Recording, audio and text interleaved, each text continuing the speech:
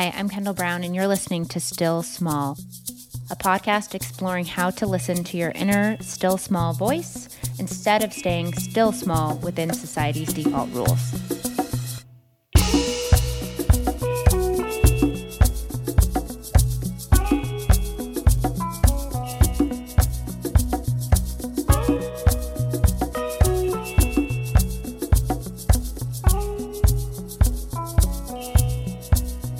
I'm excited for you to listen to this podcast episode where I got to speak with my friend Rachael Maier. She is the creator of a delightful Substack called With Aloha, and she is also the author of a moving memoir called Bowing to Light, A Mother's Journey Through Grief. A few notes. I forgot to plug in my microphone for the first 10 minutes of this interview, so sorry about that. And the movie that Rachael references that she can't remember the name of is called A Good Person. I hope you enjoy this conversation. I was thinking about this right when I was getting prepared to come on this call. I was like, Rachael is a big creative inspiration for me. I didn't even know about Substack, and I saw on LinkedIn that you posted a Substack, and I was like, I have no idea what that is. I was intrigued because you're a creative and cool person that I didn't know, but I had worked with at one point in my life. I subscribed, and your With Aloha postcards came and hit my inbox, and it was such a delight. I love having things read aloud to me. I find it so soothing, and it feels like a little treat to have someone take the time to read something aloud to you.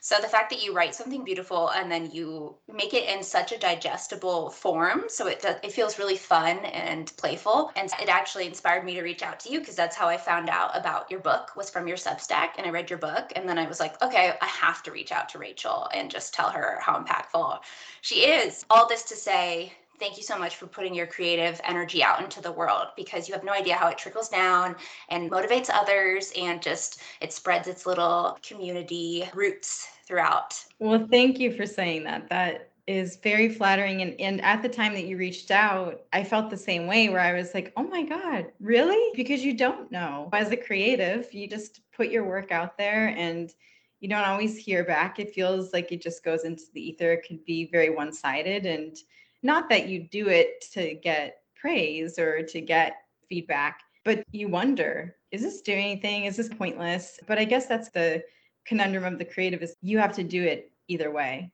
If there's an audience or not, you're compelled to just produce. But it's even more touching when someone does say, this reached me, this touched me in this way, especially with the email that you sent me that you're like, this inspired me. That's probably the most rewarding thing you can hear as a creative, because we need more creatives. We need more creativity in the world. So yes, let's plant those little roots and keep spreading it.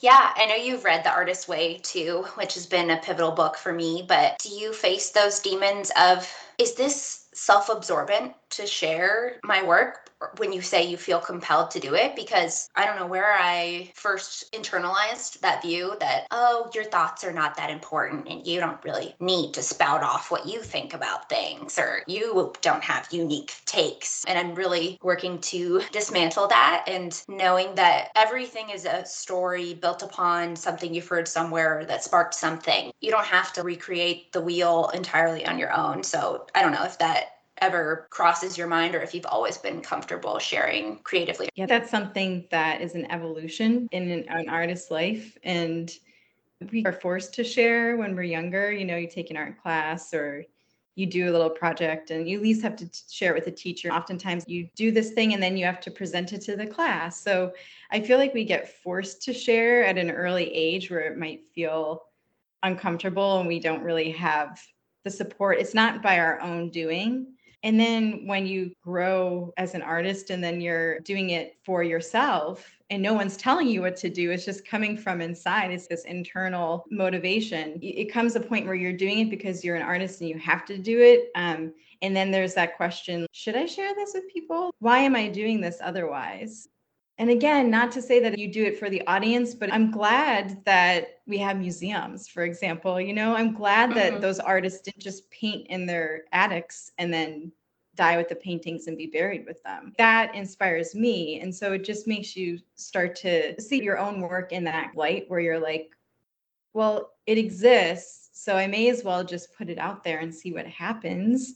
I think it's a big jumping off point to get to that, because I had a blog for 10 years that I didn't tell anyone about. It was online, and I put it online because I wanted to keep myself accountable and wanted to make sure that I wrote and didn't feel like I was just writing in journals and then throwing them out or shelving them on a bookshelf and never looking at them again. So it just kept me accountable, but I would never share it with people, just my closest friends. Maybe I went through that transition in my life where I was looking at myself differently as not this worker bee that was striving and building a career because of personal crisis that I went through. And I was just compelled to write. And I did it in the safety of this community called the Creatives Workshop, which I don't think it exists anymore. Seth Godin had this platform called Kimbo, and he put on these workshops, and you go through 90 days with a cohort, and you show up every day and you produce something, and everyone is in this community together doing the same thing as you.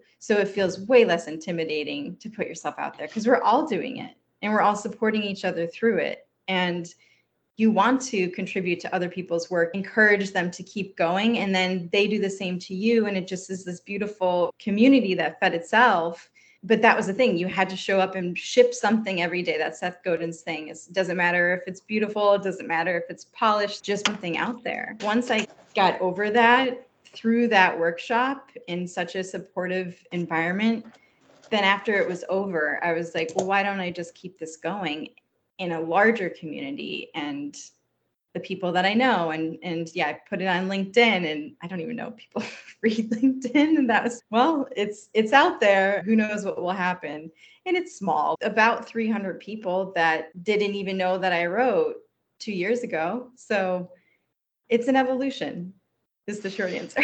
So many good things. I had no idea that when you did the Seth Godin thing, it was every day for like 90 or 100 days. Yes, every That's day. so cool. Oh, that I wrote that down because I want to get that level of commitment with a group. I'm thinking about my next newsletter, and I think I'm going to write about my relationship to alcohol, but it reminded me, I did AA for 2.5 years, and I was told when I first joined to do 90 meetings in 90 days. And that rigor is so intense, it just becomes a non-negotiable. You're just going to go and show up. And I love that. Ship it, whatever state it's in, every day, and just do that. Did you do that? You did the 90 meetings in 90 days? 90 meetings in 90 days. And it was crazy. Even when I was on vacation visiting my brother in Mississippi, I went to an AA meeting. And I was 22, and I was just like, I don't know what I'm doing, but I said I would commit to this. And so I'm doing it. I'm committing to it. And I ended up being in AA for 2.5 years. When I was 22 to 24. And that was a juicy time to be investigating my relationship with alcohol. I think committing to something for 3 months, and it's not just weekly, it's just every day, that really is a force to build that muscle. You've made this commitment to yourself. It set you up to go forward. You were already in this practice. It can be really hard to, one, continue that rigor, but also to do it alone. I'm now realizing how community-based writing can be. I'm dropping into these writing workshops, and everyone just gives you feedback on a piece that you wrote. And I just had this solitary vision of what a writer was. It's just someone who writes in their beautiful sunlit office and then walks their dog, and they just live this solitary life, and they write these fabulous novels. And that was my interpretation of what that looked like. And it's so fulfilling and affirming to have a group that you value their opinion and they're giving you feedback. Like you said, you don't do it for the follower count. It really doesn't matter. But it's really about the engagement that you can create. I think that's what storytelling is for. That's why I look to stories, to see my experience reflected in a way that I can relate to, or an experience that I don't have that I want to tap into. But it's really just, I see it so much as storytelling and building community via stories. It is. I mean, it's connection. And even though the process of writing itself is very solitary, we do it to connect more with ourselves, and then we share it to connect more with human beings, or to allow other human beings to connect more with themselves. Like you're saying, if you see yourself reflected in someone else's story, well, it makes you feel less alone, or it makes you feel inspired to do something similar, or any range of things. But I think that's ultimately what it's about. Is storytelling is about connection. It's about us trying to understand ourselves and understand each other, whether or not we're similar. And I've been, for whatever reason, I've just been binging on documentaries and podcasts about addiction lately. Beyond alcohol too, there's this documentary series, Peter Santonello, and he goes into different communities and just talks to people in these communities. He's embedded himself in the Hasidic Jewish community. He's gone to Appalachia and connected with people who actually live there, and got a real sense from the people who live it every day what it's like living in one of the most impoverished, maybe the most impoverished part of our country, and all of the things that come along with that. There's so much addiction there. And I also, we've talked about this, I don't drink anymore either. And I feel like, I don't know if I would classify my relationship with alcohol as I'm an alcoholic, but I just know that it doesn't work for me. And so I just don't do it. But I listen to these podcasts and I watch these documentaries, and I feel like it's such a different thing, that these people are in the grips of something that I can like touch the edge of, because I have somewhat of an understanding of what it's like to like lose control of yourself or lose yourself to something, whether it's work or whether it's alcohol. The grips are so deep in these people that are addicted to fentanyl or meth that I just want to understand. It's a way to, again, connect with my humanness, but then other people who have a different experience of life than I do. It allows us to like expand our compassion, expand our hearts, expand our understanding of the human condition when we allow ourselves to tap into stories like that. And that's the power of it. I don't have to have that direct experience to have an understanding of someone's life who is living that. And now when I pass someone on the street who's suffering in that way, I can feel more compassion than I could maybe previously. Not knowing about something, I feel like that's when humans tend to make judgments, is that we make up our own stories if we don't have the true story. What was drawing you to consuming addiction documentaries? They've always been interesting to me. I have an affinity towards them as someone who was in an addiction circle. But even before that, I have always found them super compelling. And I think that everyone can relate to the patterns of addiction in some way. Having a vice or having a coping mechanism that isn't working for you, but you still go to. So I think that's what draws me to it. And the vulnerability of someone sharing that experience, because it's very sensitive and raw to share that. Yeah, it's real. I totally agree with you. What drew me to going down this rabbit hole recently of just really exploring more of that world, I watched a film. It was about, she got into a car wreck and killed the person that was in the car with her, and it was her fiance's sister, and then part of the family blames her for the death, and she was also in pain. She got hurt, so then they put her on opioids, and then she became addicted to them because A, they're addictive, and B, she had this life that was in shambles, that she was, how do we even come back from that? So, but that was something that I watched because I was already consuming this content. And it started probably like a month and a half or 2 months ago when I started talking to this creative agency that I'm doing some copywriting work with, and they got a contract to do a rebranding for a San Francisco homelessness nonprofit. And so I was just reading up on everything having to do with homelessness because that was always near and dear to my heart. I left a corporate job when I first moved to San Francisco because I was walking by so many homeless people every day to get to my office. And I was just like, this is not, how can I be doing that when there's this going on? So I left, and then I worked for a grassroots nonprofit in canvassing, which is the worst job. I was just not cut out for it. I was on the street corners asking people if they had a minute, and for the homeless, and that it's just not aligned with my personality at all. But that was the job, and I did the best that I could for as long as I could do it, and I felt I was contributing in some way. But So I wanted to brush up on the homelessness situation in San Francisco now because I don't live there anymore and I don't know what else. And then just reading about that and exploring more there, I stumbled across this.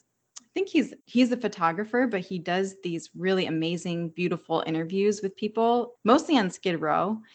And he brings them into his studio and he just basically just asks them about their life and maybe one or two questions, and then they just go and they tell you their whole story. And it's just so moving. And his take was, after doing 1,000 of these interviews, he was, homelessness is not the issue. There's so many root causes to this.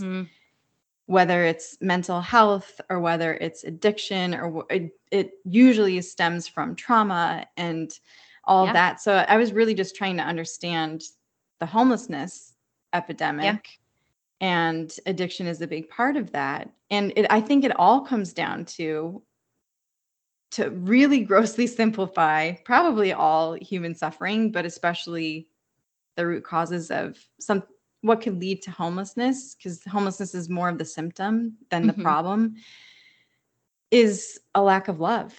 People at some point in their life, when they were a child, they got the message that they weren't loved or they weren't wanted. And a lot of the times kids were abused or living in situations where they were neglected if they weren't being abused. And that leads to trauma, that leads to children trying to cope as adults with this trauma.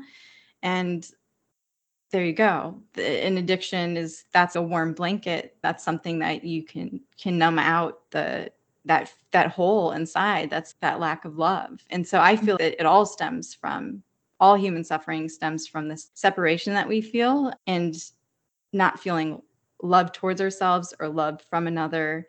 And that's suffering. That's a miserable existence. So you're going to do whatever you can to try to numb that in whatever way you can. And that's one form of it.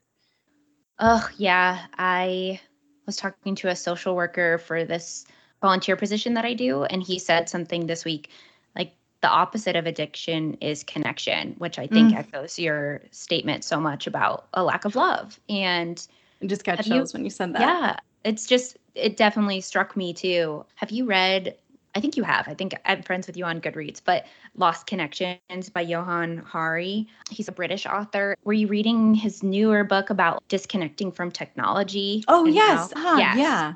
So his first book is about loneliness, and it's really, really good. And he basically makes that same argument that the opposite of all of human suffering is connection and love. And so, yeah, that makes a lot of sense to me. And my question was, one, do you have the name of the person who does those portraits? Can you watch those interviews, or were those just his personal interviews and he makes a portrait? Who is that? I need to know.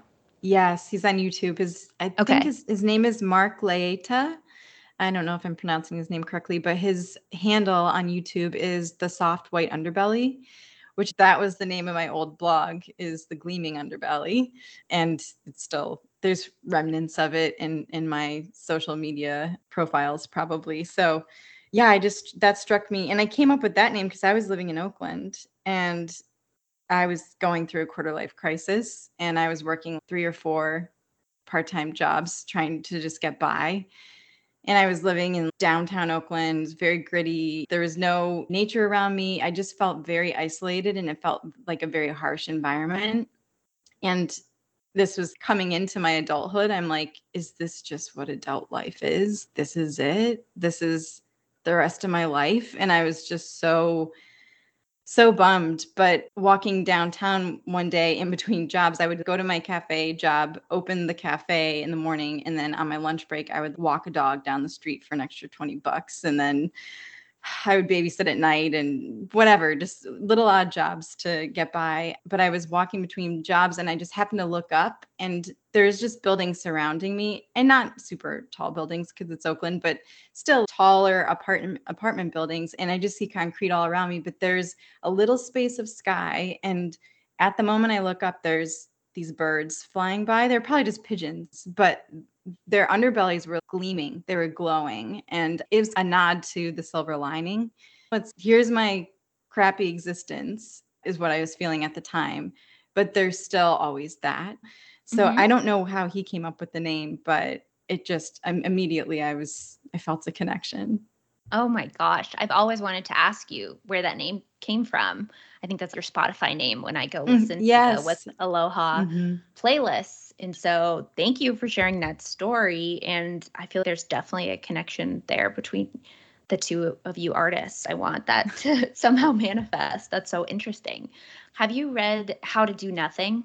No, but I saw that you're reading it on Goodreads right now. Okay. This is me spying on you on Goodreads now. I'm glad it's mutual. I tried to read that book in September 2021, and it didn't really resonate, but it's about, and I'm now picking it up after doing nothing for a year, air quotes, in terms of capitalism and productivity.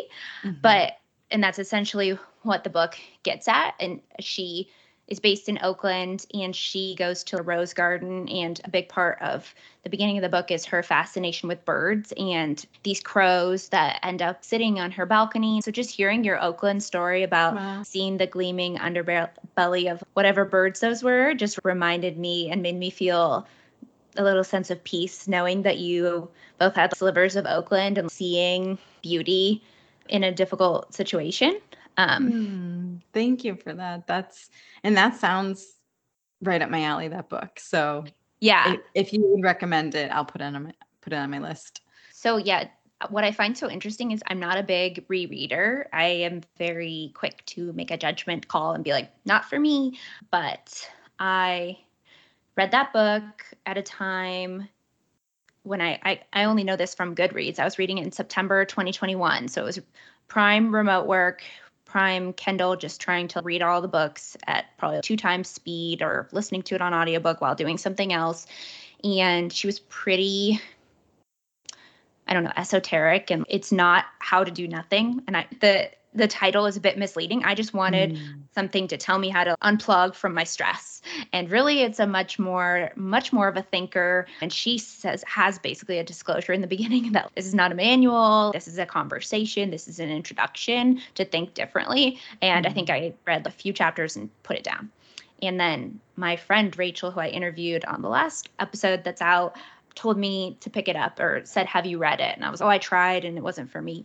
And I picked it, or I think she was talking about her newer book, she was talking about How to Do Nothing, but she has a new book, How to Stop Time or Saving Time. It's about the concept of time, related, but different. And I picked up this book again, and I feel like a completely different person picking it up, which is so interesting because I know I am different, but it's weird to pick up the same text and have it just hit so different. Chapter 1, I'm like, I have to write this all down. I have to marinate on this. It's deep stuff that I just wasn't ready for. And so you have to, I can appreciate that when I get frustrated. Sometimes if I'm trying to share a message that really resonates with me and someone's not receptive to it, I can take that very personally, because when I see the light, I want to tell everyone, oh my gosh, this thing I learned. But everyone's journey is different. Even for myself, you cannot force anything. It has to be organic. It has to be authentic. And so that was a very interesting lesson for me. And I'm reading it now and pondering it much more, and it's resonating. So I would recommend it, at least chapter 1. I'm not even that far into it, but it's some good stuff. Well, I will take the recommendation, because I find that with books too, is that if someone mentions something to me, even if I'm not ready for it right now, I know at some point it will hit me and I'll pull it off my bookshelf and it will be the exact right moment for me to read that book.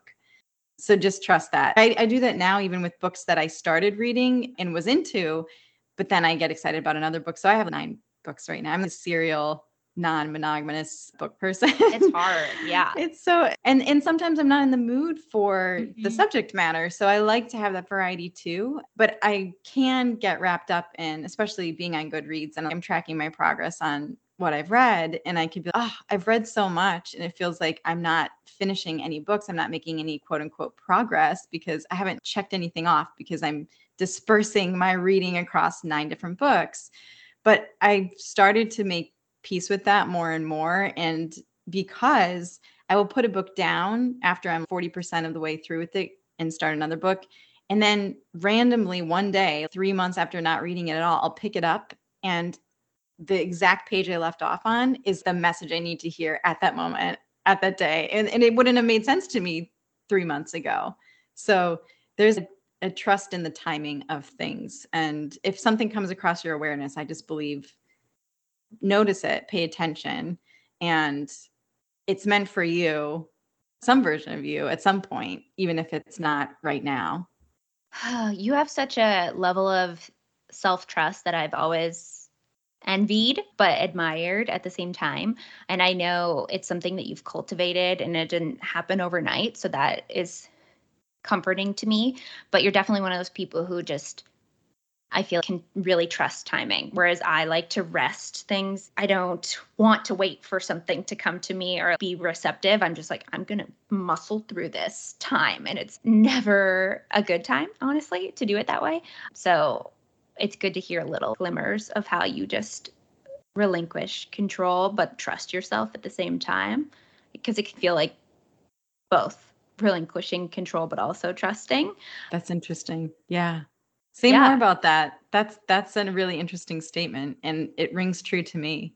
Interesting, because I tend to paint myself in a pretty structured, limited view. I'm like, no, Rachel, you are loose and trusting and ethereal, whereas I am a grasping climber type person, which is just a generalization. But I think I've always felt if I don't take matters into my own hands, I won't get what I need. Which, wow, saying that feels, whoa, you got to unpack that. Why did you feel you weren't going to get your needs met if you didn't do it yourself? Anyway, so I think especially what comes to mind there is I went to this big school where no one was really looking out for me. It was just sink or swim. You're just a number. You need to go get the internships. You need to go get the job or else you will be left behind. And so I think Goodreads can be an example of the way that our society has truncated things into metrics. And that's something I'm currently very obsessed with. That concept of just taking these deep, mushy things that can't be quantified and just flattening them. Health and fitness, we're just tracking and tracking and tracking. And it strips a 3D thing and totally just takes all of its, not power, but it just again flattens the experience. And I asked someone who I admire recently, are you on Goodreads? Because I just wanted to know what she was reading. And she was like, no, that made me feel weird about my reading and competitive. And I was like, oh yeah, that is what it does. But I thought that was good. I read 50 books last year and I've been trying to get to 50 and I got there. Yes. And I think that's just who I was a year ago or what was important to me. And now I'm not as worried about my Goodreads count. I do have a little angst of like, you didn't finish very many books in July, but I just wasn't in that space. It's not a value judgment, how much you read. It's not a barometer of intelligence, even though I definitely feel good when I can say I've read X books in this amount of time. Letting go of those metrics that I hold on to feel validated is a process. It is. And I mean, that's what we're taught. So just to give yourself and all of us a little grace that we learn to judge ourselves that way from the school system and from everything else in society. You're pointing out our watches now aren't just watches that tell us time. They track how good are we at sleeping and how many steps did we get in. And how good are we at sleeping? It's ridiculous. But and that also assumes that we can measure human beings as if we are consistent. Levels don't go up or down. It's not going to be an A+ day every day. You're not going to get good sleep every night. We're subject to the environment. What you're talking about to me is this hyper masculinization of life where we need to track it to feel we can control it and to see how we measure up and to make sure we're taking the right actions. And it's all about us and what we're doing and how good are we doing what we're doing and us having control.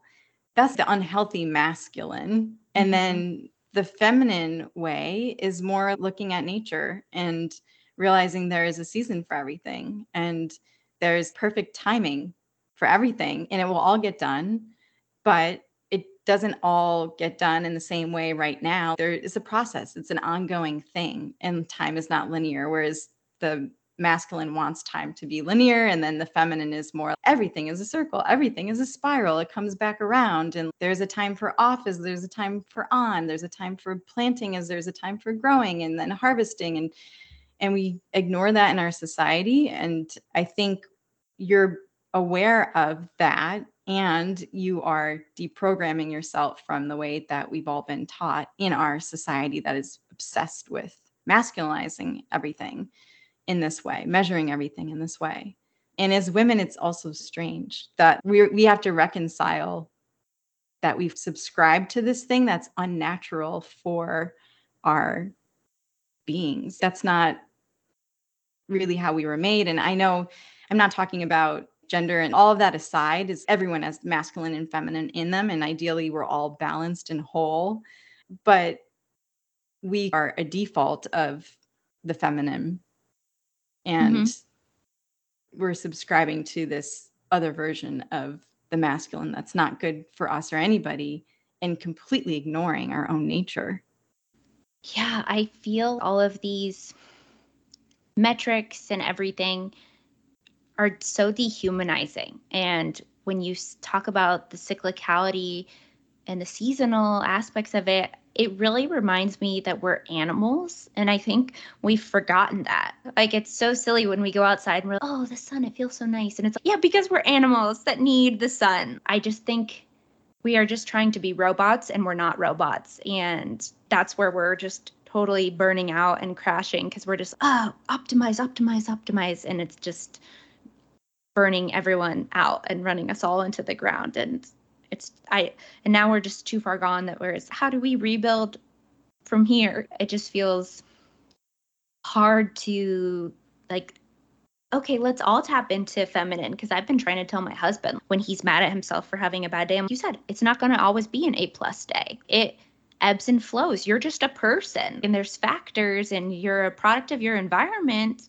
and it's not a moral judgment on who you are if you didn't produce today, whatever that may be. And so I just want everyone to lean into that energy. And I just don't even know how do we come back from here? Can you fix it all, Rachael? Just give me the answer. Well, I think you said it earlier that everyone is on their own journey. And it's, yes. I think that's how we do it, is that one by one, we come to terms with this, however it looks in our lives, and whatever systems we have been subject to without our consent from an early age, and then grew up in, and then just unconsciously subscribed to because we didn't know there was anything else. And now becoming conscious human beings is the way, and that's a process, and that's one of discovery. And I think it will look different for everyone, but just to start that journey for yourself, whatever it looks like, you're doing it. That's it. You're doing it. And by you talking about it, maybe other people can become more aware and start doing it for themselves. And I think that's how anything gets done, is one by one. It's usually not a big, huge event, a tsunami of people waking up one day and being, I'm not doing this anymore. Although I say that, and then as soon as the words left my mouth, but look at what the pandemic did. There's so many people who are now opting out of corporate America because it woke us up to, well, this is really unnatural to commute to an office for X number of hours a day and to spend most of our lives that way, and all the stress that it induces. And maybe I don't want to do that. I don't want to go back to the office. Oh, and maybe I don't want to go back to corporate America either. Maybe I don't want that life. And maybe I'm opting for a simpler version of that. But it looks different for everyone, like I said, and everyone in their own time too. I'm a latent processor. Everyone knew something crazy was happening during COVID, but I could not process in the real time. And now I'm only now starting to absorb some of the things. On paper, yes. Oh, people don't want to go back into the office, things like that. But just the way my life was structured, I'm just slowly starting to dismantle those pieces. And yeah, I've always been that way. I'm not very good at, if I'm having an altercation or anything, I can't really process in the moment. I have to go home and I have to marinate on it and think about it. And, oh, that did upset me. But truly, if you ask me in the moment, I'd be like, I'm fine. It's hard for me to tap into those things. I have to marinate on all the cyclicality of things and hyper masculinization. That's not a casual word you just throw around. I don't even know if that's a word, to be fair. So I think it is. And it's a challenging word. And so, yeah, it's hard to undo all of those things and to constantly be on. And you have to take time to crawl back into your shell, is what I'm trying to say, is that I need that space to really know how I feel about something. If you're just thrown into something your whole life and you're just treading water and you're just going along. I started this conversation by asking if you're punctual, because you are very punctual to me.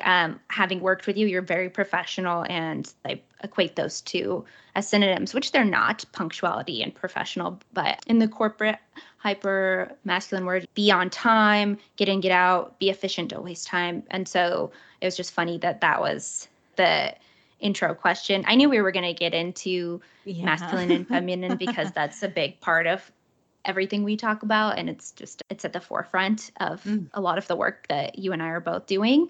But it's just interesting. It's a through line a little bit, because you mentioned that you were working this corporate job and then you went straight to grassroots canvassing. And so to me, that is ping-ponging between the two energies. And I feel that I've talked to you about how I just want to drop out of the corporate world and do nonprofit work and feel I'm making a difference. And I think you said that when you were talking about, even though the role was not fit for who you are as a person, because I don't think there are a lot of people that can canvas and not feel their soul is being crushed just because of the nature of that role. But when you did pivot from your corporate job to that work, what was behind that? And then how did you pivot again? Because I met you and you were ascending. You were just climbing that corporate ladder, and we can talk about where you are now if you're open to it. But that was a lot of build up to a question of how do you balance those in your past and where are you now? Yeah. Wow. That is let's unpack that, Kendall. Yes. The way that you put it, I didn't realize that I have this pattern of swinging hard one way and then the other. Maybe it's because I'm a Libra, so I want balance. It's like, whoa, went too far in that way. Well, to balance it out, I have to go too far in this direction. But what caused that, leaving the corporate world, which at the time I think I was 23 and I was working for Harper One, which is a spiritual imprint of HarperCollins. It's their label that was spiritual. And I was doing PR, which was basically putting packages together, printing stuff, typing up a PR letter, and then having an editor edit it, and then just printing up thousands of copies and mailing them out. I was basically mailing out a bunch of stuff to shows. And I was like, well, I get to work with books. And that was my idealistic thing coming into it. And it's spirituality. So it's good. It's helping people, helping the world. And I was obsessed with helping people back then. I was a sociology major and I was first a writing major. So maybe I'll just go back. I was first a writing major. And then I had that thought that you referenced earlier of that is so self-indulgent. Why would I do that? And I switched to sociology because that's the opposite of self-indulgent, is understanding other people. It's not about you at all and helping out there. So I graduated in 2006 and then I moved to California and I did a bunch of odd jobs. And then I got this job as a PR assistant at the book publisher. And then both of my grandmothers that I had grown up with, I grew up with 3 grandparents. One grandfather died before I was born. So I always had 3 grandparents. Both of my grandmothers, within a month of each other, died suddenly. Oh my gosh. And so I went back to the East Coast because we knew that my Nana, my mom's mom, was dying. So I went back when we realized she didn't have long to live. She was in hospice and I spent time with her and I got to say my goodbyes. And then they're like, well, we don't know how long it will be. So just go back to California. And I did, and she died. So I flew back and then went back to California. And then my other grandmother, a month after my Nana died, my dad's mother died suddenly. She was doing laundry in the basement of her building and she just dropped dead. And I know. And it turned out that they thought maybe she had a heart attack and she didn't realize it. And so the damage that was caused just festered, and it caused her other organs to shut down. So she didn't actually, her heart was actually pumping fine, but it was more of the other organs that the heart attack affected shut down. So I wasn't home for that, but I flew back again. And so I was back in Pennsylvania 3 times in the course of 2 months. And I was just questioning, why am I even out in California? This is ridiculous. I should be with my family. And why am I working this stupid job where I knew people would be in the same position for years and not get promoted? And there was nothing there for me. And this seems senseless when this is my quote, one wild and precious life. And so it just put everything into perspective for me. And then when I went back to California, I quit that job, and I was like, well, the homeless issue is something that I really care about. So I'm going to just embed myself in that. Did that for a few months, and then the recession happened. And so all jobs were off the table, especially nonprofits. And I was desperately trying to get back into nonprofit work, and just no one was hiring. And then even a quote unquote normal job or corporate job, no one was hiring. So then I just started working in a cafe and walking dogs and nannying and doing commercials, anything I could do that was pay the bills. It was survival mode. That was the first time that I left corporate America. And then I wasn't trying to climb the ladder. I was just trying to pay my bills. I made $30,000 a year. Yeah. It was like, that was a big deal for me at that time, because the year before I made $15,000. So in San Francisco. I think that really helps paint a picture, because when I look back on my career, there are moments where I left corporate. Even from the beginning, I knew it was wrong. But I just would leave and then be like, well, I got to go back. There's no choice. So I really like hearing the little threads. I didn't even see that I flipped there, but now I have distance from it, and I could see that. That, first of all, is so hard, losing 2 of your beloved grandparents so close together. That is just a traumatic experience, losing 2 pivotal people in your life. So I just want to say I'm sorry that happened. And especially when you're young and you're working your first job, and then you're having this tension of seeing your family far away and also trying to build your own path, and then being torn about, what am I even doing here? So when you decided to stay in Oakland, did you feel tension? Did it feel, I think you put a little bit of pressure on yourself that it's selfish, but it is your life. And you have always felt called to live in San Francisco, or not always. When you first visited, you had a very instinctual gut moment. And so did you question that, or how did you navigate where you wanted to live in the beginning, when it's not ultimately very clear that this is where you belong? Yeah, it was hard. I mean, I felt a guilt for sure. And I think my family made me feel guilty. And that's one of the structures that I would say I am dismantling for myself, is just my family's hold on me. My family is amazing. I love them so much, and we're all really close. And for me, that was a problem, because I have an independent spirit, and I felt I didn't even know who I was. Because all I was a product of my family. And you do things a certain way. You go to church every Sunday, and we believe certain things, and we hang out with each other all the time. My parents live right next door to my mom's brother and his wife and their 6 children. And oh my gosh, another aunt 2 blocks away. Everyone is so deeply rooted there. And it's such a network and a web where now when I go back there, I can feel it viscerally, where I'm like, I can't breathe. It feels so, everyone's on top of each other, and it feels so cluttered, just the space. There's no space. And I remember that as a child, stealing off to my bedroom and just locking the door, locking myself in there, and just wanting to be by myself and play by myself, or just, I don't even know, just think. And it would constantly, but I grew up in a family of 4 children. So there's always kids around. There's always a parent having you do a chore or something like that. Or I just felt I didn't have any time to myself. So I got the heck out of there as soon as I could. And then when I discovered California, like you said, I was like, oh my God, this place feels like home to me. I've got to move here. And then I did. And then my dad made a comment that he said, he took it so personally. You couldn't get far enough away from our families. That's by moving to the farthest west point.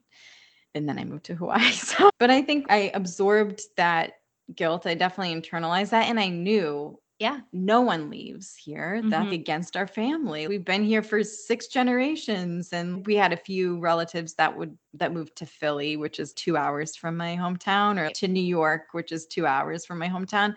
But that's it. So I just knew it's something you didn't do. So it was really hard for me to maintain. And yet there was something in me that was just, I need to be here and I don't know why, but I just need to do it. So, but it was like a split of myself as I know myself and trying to become an adult and my own person. And then myself as in the context of my family and as my family knows myself. And they're like, why would Rachael do that? That's so out of character or whatever. They don't say that anymore. It's totally in my character. They've come to realize, but it was just doing what was expected of me. And that was hard to hold that when everything externally is saying, don't do that. Oh my gosh. Yeah. And you didn't even know yourself when you say it was out of character because you didn't even have a chance to explore who you were. And it's so interesting the way we don't really have the space to explore who we are. I don't know how to set that up, but I do feel very much that we're just always doing something and we're never actually reflecting. We just don't have that space built into our systems. And all I want is for my parents to say that they're proud of me and they think that I'm a good person. And I think they think they've said that and that I know that. But gosh, to hear it, I would just love to hear it because I know they love me. But honestly, sometimes I'm just, are they proud of me? Do they think I'm a good person? I really sometimes don't know. And so when you have some pushback, especially your dad saying it's hurtful, it hurt him that you moved far away. And that's hard to balance because you don't want to hurt your family, but you have to do this for yourself. Like quitting my job, it changed where I fall in society and just how people view me and how I view myself. And I hate that I need the reassurance of my parents being like, you're a good person, regardless of your employment status. And I'm not trying to be angry with them, but you hold your parents to such high esteem. You want them to think highly of you, and you don't really, at least I haven't really gotten past that wanting of just them to validate me. And so it can be very hard, speaking for myself, but hearing where you were at to move away and just do something for yourself and know that it's not selfish. It's just it's your life. Right. Know? Yeah, exactly. Yeah, it's your life. And I think that's also a process. It's an evolution where I didn't used to feel that way. And I feel like in the last few years, I'm just starting to understand the influence that my parents have had on me for better and in some cases for worse, and decoupling that from my path forward. Because I think for most of my career, when I was doing that climbing, when I got where we met at Healthline, and when I got that job and then just threw myself into to prove myself, my worth to myself and to my parents, just wanted them to be proud of me. Basically, I'm doing the right thing. I have a good job and it has good health insurance and benefits, and then realizing they didn't really care. I don't have the parents that ever really cared about that stuff, to the point where at points I wished that they pushed me more than they did. They always had the laissez-faire. We just want you to be happy, with this very strong undercurrent of expectations of what that meant. But Ooh, yeah. But no career type stuff. They're just like, okay, if that's what you want to do. Because career was never a big thing for either of them. I think that's why. It wasn't in our family vernacular to care that much about that. It's more about being a good person, being family oriented, looking after each other, that thing. So yeah, I was chasing this thing. Now looking back on it, all those years that I was climbing the corporate ladder, ultimately it came down to I just wanted my dad to be proud of me. Primarily, I know my mom unconditionally loves me. And I'm like, yeah, because she's my mom, even though I don't take that for granted because I know that's not the case for everyone. But for my dad, his love was always harder to win. And so it became a challenge. And it's, well, maybe if I do this, if I do the impossible and move out to California and make a name for myself and prove myself and my value to society, maybe he'll respect me and be proud of me then. Do you feel like you got your moment? No, No. no, it never comes. No. I mean, that's the realization. That's the moment, the realization that wasn't it. And then you're like, well, and he never put that on me. I put that on myself. Absolutely. So. Yeah. Yeah. I think that's important to highlight because I know my parents are going to listen to this and be like, we never did this to you. And it's true. I did this for me. This was never something that was overtly said. And we've been alluding to the fact I do this for me, but probably just because of all the messaging I've absorbed in my lifetime, what even is for me. So it feels equally spicy to live up to your own expectations and these unrealistic expectations that you made up for yourself to please someone else. And it's just, how did we get here? Yeah, exactly. And I think that's part of the masculine and feminine too, where we internalize our parents, who are our first models of the masculine and the feminine, in those roles and how they play them in our lives. And then we become adults and we think that we're telling ourselves something. But if you really stopped and listened to the voice, most likely it's not your voice that's telling you the thing that's harsh or that's punishing. It's a parent's voice. That's the origin of it. And it's up to us. You said it's not our parents. This is just naturally what happens with human beings. It's not their fault. They didn't do this intentionally. But we're impressionable as children and we take that stuff in, we internalize it. And then as adults, I think that's our hero's journey or our heroine's journey is to unpack that and to make that realization and to decouple ourselves, find our own true voice, which to bring it back to writing and creativity, that's all part of the process. It's all this process of getting connected with who we truly are, which is probably a lifelong process. And there's no neat endpoint there. The masculine wants there to be the measure. You could do all the measuring you want. And you might see from one year to the next, like you did with the book, oh, wow, I'm a different person now than when I started reading this book a year ago and put it down. So that's rewarding, but we don't need to be obsessively measuring that all the time or else we will never make that progress. Yeah. I'm so glad you brought us back to writing because art is self-discovery. And that's what I'm really seeing from The Artist's Way of just whatever your method, it's your canvas of how you're going to work it out and how you're going to figure out who you are. And so I really do. Again, I just want to proselytize and tell everyone, read The Artist's Way. Everyone's an artist. And because I still don't identify as an artist. I was in an art store yesterday with my friend and the owner of the art store was like, are you an artist? And I was like, she is, because my friend like works in paint and she was like, she's a writer. I just still struggle seeing it as an artistic endeavor, but it is. And like we've said, it's sharing stories and it doesn't have to look a certain way to be art. And that's something I've struggled with, of calling myself a writer, but definitely calling myself an artist feels hard. But if you don't have that mode of expression that you've cultivated in some way, I think it can be really hard to actually figure out who you are. I don't want to say you have to be an artist to understand yourself, because I don't think that's true, but I do think that art teases it out in some way. Yeah. For me personally, it's revolutionized the way that I've thought about myself and understand my life and understand myself in the context of today. And all of that is through writing. And I know it's different for everyone. But life is art. So I think everyone really is an artist. And that's why you feel, I need to tell everyone about The Artist's Way, because that's the realization with The Artist's Way is everyone is an artist. There's no, again, I think it's the masculine likes to label everything into nice, neat little boxes. And then you have a very clear picture of exactly what that is and exactly what that's not. Yes, the labels. But then it can limit us, because you're like, well, an artist looks like this and acts like this. And, an artist paints, they don't write. That's something else. It's a writer. And they live in a little sunlit room and spend all their time by themselves, you were saying earlier. Yeah.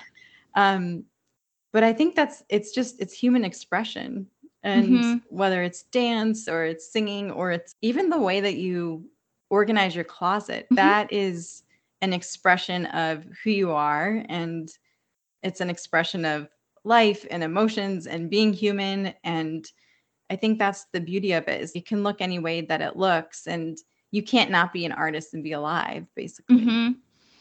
Life is creativity is what I'm taking from that. Like you just said, every person expresses themselves in such subtle and unique ways. Honestly, I think everyone is interesting. You just have to ask the right questions. And I firmly believe that. I talk to my new friends that I've met in Bend, and I find out something so interesting and inspiring about them every time I talk to them. Oh my gosh, your life could be a movie. And nothing cataclysmically interesting has happened to me, but I'm like, oh, I definitely need to write a book of essays. That's what I have to do. And because I just think everyone has their own unique way of going through the world and things happen to them. And I struggle with writing because I write personal essays. And so to me, there's not a lot of space between me and the art, which is true for a lot of people in general. It's very personal, but it's not a persona. I'm not writing a novel.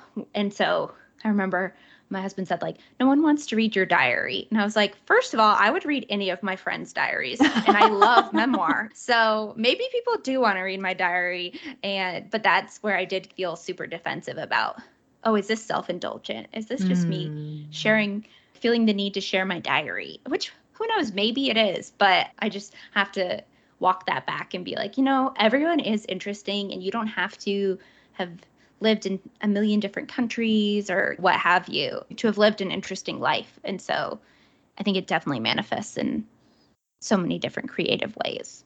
Mm-hmm. And you're saying, we were talking about earlier, is seeing yourself in someone else's story it's about the connection. So it's okay if not everyone had the exact same experience as you, but they might see a glimmer of themselves in your writing. And there's beauty in that. And it creates a sense of connection between the people and between yourself and your self-understanding. Totally. Yeah. And I love that you keep bringing it back to that of the connection, because we talked about addiction, we talked about loneliness, and that's truly why we turn to all these avenues of art, of expression. It's just so we can process this wild life experience, because we're all having a different experience, but it's all happening at the same time, and we're all taking in information, and it can feel really isolating. Just again, bringing it back to not working a corporate job, that's felt really isolating. And so I've been looking to creatives who are sharing on this path, and I felt so empowered. I've never been on Twitter, and it's probably the worst time to try to join, but I'm now on Twitter for the first time ever, and it's terrible because Elon Musk has renamed it X or whatever. But I'm tweeting at these people who've inspired me, and they're messaging me right back, and it's just so life affirming. Just like you said, the way this connection that right now happened was because you put something out there, totally resonated with me, and I felt compelled to tell you that. And so it's just the most fabulous feedback loop, because now I have my little blog and people are reaching out to me, and I'm just like, that's the whole reason I did it, because so many people have done that for me. And it's just like, I'm just going to name the uncomfortable experiences, because that's why I look to literature or what have you. Seeing that reflected back is so affirming when you're feeling like, is anyone having this experience? Yes, people are. Absolutely. Yeah. And every little bit helps. So Mm-hmm. you're helping to ease suffering a little bit for somebody, and those little seeds you're talking about earlier, that who knows where the people that you affect, they're going on and then they're affecting other people. And I believe that that's how things truly happen, is just one domino knocks over the other, knocks over the other, knocks over the other. Yeah. And I forget what you were talking about, but you were talking about how it's a web. And I really liked that. That's what I was trying to say earlier when I was describing the roots of your creativity. And it's just like the interconnectedness of it all and how you can trace it back. It's just, I love piecing things back when you're like, how did I get to this creator? What led me to this article? Even when you said, oh, I'm into addiction memoirs, hearing how you got there, I love that. And I can't always recreate how I ended up somewhere. Sometimes you're in a rabbit hole, but just hearing how the work that you're willing or wanting to engage with now led you to this research. And I don't know, it just shows a little bit about you and your thoughts and where your energy is focused. I like hearing it. Yeah. And that's something that I think, now that I'm not working a traditional job and I don't have a 9 to 5 and it's not structured like that, I've realized that in order to do my best work, I really need that freedom and the space to go down rabbit holes for as long as it takes and not have to explain why this will make sense or convince someone that this will result in a better product or something. But I know that that's true for myself. I need to consume, and this just following the energy. I need the energy is telling me that there's energy behind this right now, and I'm just going to follow it until there's no more energy behind it. And that's how I'm living my life right now. And it's taking me down some really interesting roads that I never would have guessed a year ago or a month ago even. But I'm just, okay, well, who am I to say where this is going or why, and just let it happen. And then when it doesn't need to happen anymore, it won't. And just trust it. That's been my experience, at least. So I fall back on, well, when I've done this in the past, here's been the result. And so I can trust that it will be something similar if I choose to continue doing that. How wonderful to be able to follow the energy wherever you want to go. And you've said trust creates peace, and that just never really left me. It's just so hard to embody, but I just keep returning to it, because it's just, you have to trust yourself to go on this journey, to trust yourself to follow the energy and know that it's going to pan out for you in a way that is just right. And you don't have to explain it to anyone, because it's, when you were saying making it about a better product, I was like, you're the product, like really, your life, exactly. Your life is the product. Exactly. I get so wrapped up in, I got to build something or whatever I tell myself about how I have to make myself feel meaningful. And this woman said, you'll invest in the stock market, but the best investment you can make is in yourself. That just really hit me, because I'll dump money into a stock and I'll be like, yes, that's prudent. That's what I should do. But how can I trust ServiceNow more than I trust myself? Why? At least for me, that goes back to money, which is my own personal baggage. But you can take it beyond money and just look at it like you are your best investment. Yeah. Follow that, nurture that. You're the best authority on your life too. That's something that we all learn from an early age, is to give our power away to adults. They know more than I do. They're in charge. To my teacher, the school system, that I just go from class to class where they tell me to. And we're taught to give our power away and our authority. And someone always knows better, or a doctor. Yes. But it's your body. It's your life, we were saying earlier. And no one knows it better than you do. Someone might be an expert in a subject matter, but you're the expert on the subject matter that is you and your life. And if you're not, then try to become the expert on that. That's what this discovery is about. Is I'm trying to become the expert on me and myself. And that's all I can tell you. And it's still a work in progress. And I will constantly be finding ways to graduate to the next level of self-understanding, so that I can show up for people authentically and I can live the life that I was given to live in the way I was meant to live it. And I don't know what that is ahead of time. It's in the unfolding that the answers become apparent. So there's nothing you can do but live and experience it. And that's what we're doing anyway, but we're not experiencing it. You said, again, back to the artist way of, I can't be an artist. Do you know how old I'll be if I start today, tomorrow? It's the same age you'll be if you don't. Life is happening to you regardless. Life is going to go on. And I read some book and it was stop being a passive participant in your own life. And that really kicked it into gear for me, of when you're making a decision that's really not fully aligned. Okay, well, that's just me sidelining my own self in my own life. Why? Why would I do that? I get why. There's a lot of pressure, but it's your life and you're the expert on it. Yeah. Taking that back, taking the responsibility and the power back into, not from anyone, because I really don't like victimizing myself in any way, but it's just the reality of it. We grew up a certain way. You are born into families and into systems, and then you have a life to reconcile after you graduate from those organizations. You don't have to be subject to it. You can choose to participate in it or not. And it's your responsibility to choose. And of course, not choosing is also a choice, as they say. Right. Responsibility is key, because it's easier, or understandable to wallow and blame. And you can do that, and you're not wrong a lot of the time, but that will only get you so far. You said you've been dealt a deck of cards, and it's your responsibility to make the most out of what you were given. And so I can spend time in doomsday of why is life so unfair? And it's just like, that's not going to change anything. And you've helped me see that too when I've played the game of, oh, but people have it worse. What does that do for anyone if you don't just make the most of the life that you were handed? And you don't have to feel constantly bad about it, of the unfairness. It's unfair in all sorts of different ways, but you do have to take responsibility for how you're going to live your life at some point. Yeah, and the point is now. Yeah. I just a little anecdote that this discussion reminded me of the other night. So we have an Airbnb and my husband, Kevin, really manages it. We started managing it together. And then when I went back to corporate, then I was like, I need to do this full time. So after he took it over, it's been his thing and he'll communicate with all the guests. But the other night I made dinner and he wasn't in the house. So I texted him, hey, dinner's ready. And he called me and was like, there's a cat with its head stuck in a tin can out here. The Airbnb guests just stumbled upon it when they were pulling into the driveway.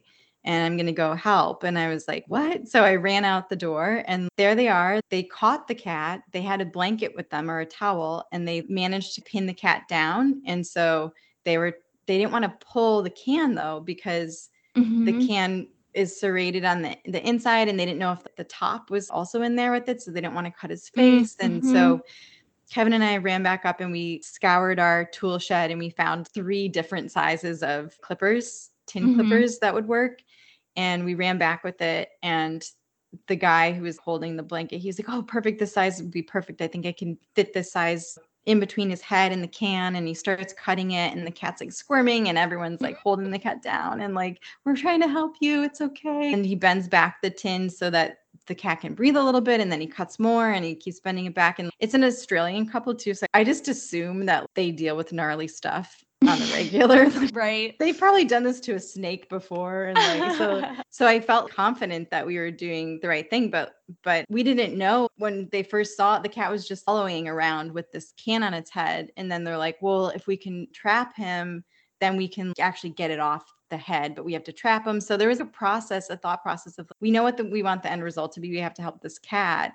And we did it and we freed the cat and he immediately ran away and hopped away. He was so happy. It seemed he was doing bunny hops down the road and we're high-fiving and hugging and just, oh, thank God that turned out much better than it could have. Part of me, I was first annoyed. I made dinner and now it's going to be cold. We have to go deal with this thing. And then I saw the cat and I was like, oh my God, this poor cat. And then the woman's like, I looked it up and it seems this happens quite frequently. Cats will be eating out of a can, especially stray cats, and then they go too far and then they get their head stuck. And I'm like, oh my God, that's common. And then the old me, I think, would be like, that's so unfair. That is not right. A, that there's so many stray cats in the world that are just hungry and trying to find a bite to eat. B, that this cat is in our yard and we're having to deal with this and nothing is fair about this. And I don't want this cat to suffer. But there's no room for that when you're actually in the experience. It's 100% we need to help this cat. And I think that's what life is life either requires you to act or to listen. I feel like those are the two. And one is more masculine and one is more feminine, is the feminine. And there's a time and a place for each of them.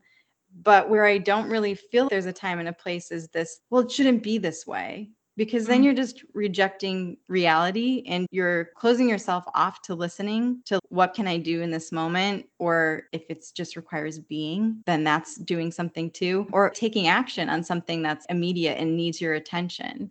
But there's no negotiating with life. Well, this shouldn't be happening right now. And I think that's where a lot of our suffering comes in is, well, it shouldn't be this way. And here's why. And then we can get trapped in that thinking.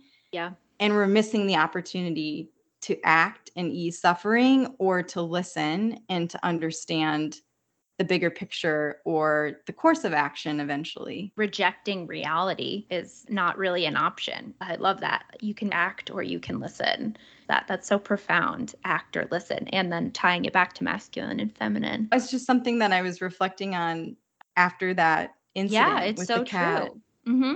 It's that required action, but Mm-hmm. life, I think people can also get caught up in action. Definitely. Where we're just acting and we get swept up in going through the motions so that we never take the time to pause and listen and get direct guidance for ourselves. We're just taking in other people's what we should be doing, and then that gets us into sticky situations too. So it's just something that popped into my mind as a realization after that incident that felt relevant to share right now, talking about everything we're talking about. Yeah. No, I love it. Act or listen. Those are really your options. Otherwise, you're just rejecting reality. And that's where the suffering comes in, is when you want it to be different instead of how it actually is. So good. Yeah, I just feel that was just such a nice little bookend to this lovely conversation. And I mean, I always love talking to you. It's so generative and exploratory, and I feel I can just go anywhere with you. And it's funny because I wanted to talk about what's alive for you and this book that you were reading, and I feel we got to touch on that, but not in a forceful way at all. We got to talk about all the creative things, and it was just so fun. So thank you so much for being here. Thank you. Yeah, I feel we got to it in a roundabout, very feminine way. Yes. Exactly. The most natural way. Love it. Thanks so much for listening. Lastly, I want to give a special shout out to Jason and Michael Lakis, as well as Chris Humphreys, for putting together that fun podcast jingle at the beginning of the episode. They are part of an awesome funk band in San Diego called Moans. That's Moans. And you all should check them out. Until next time, bye.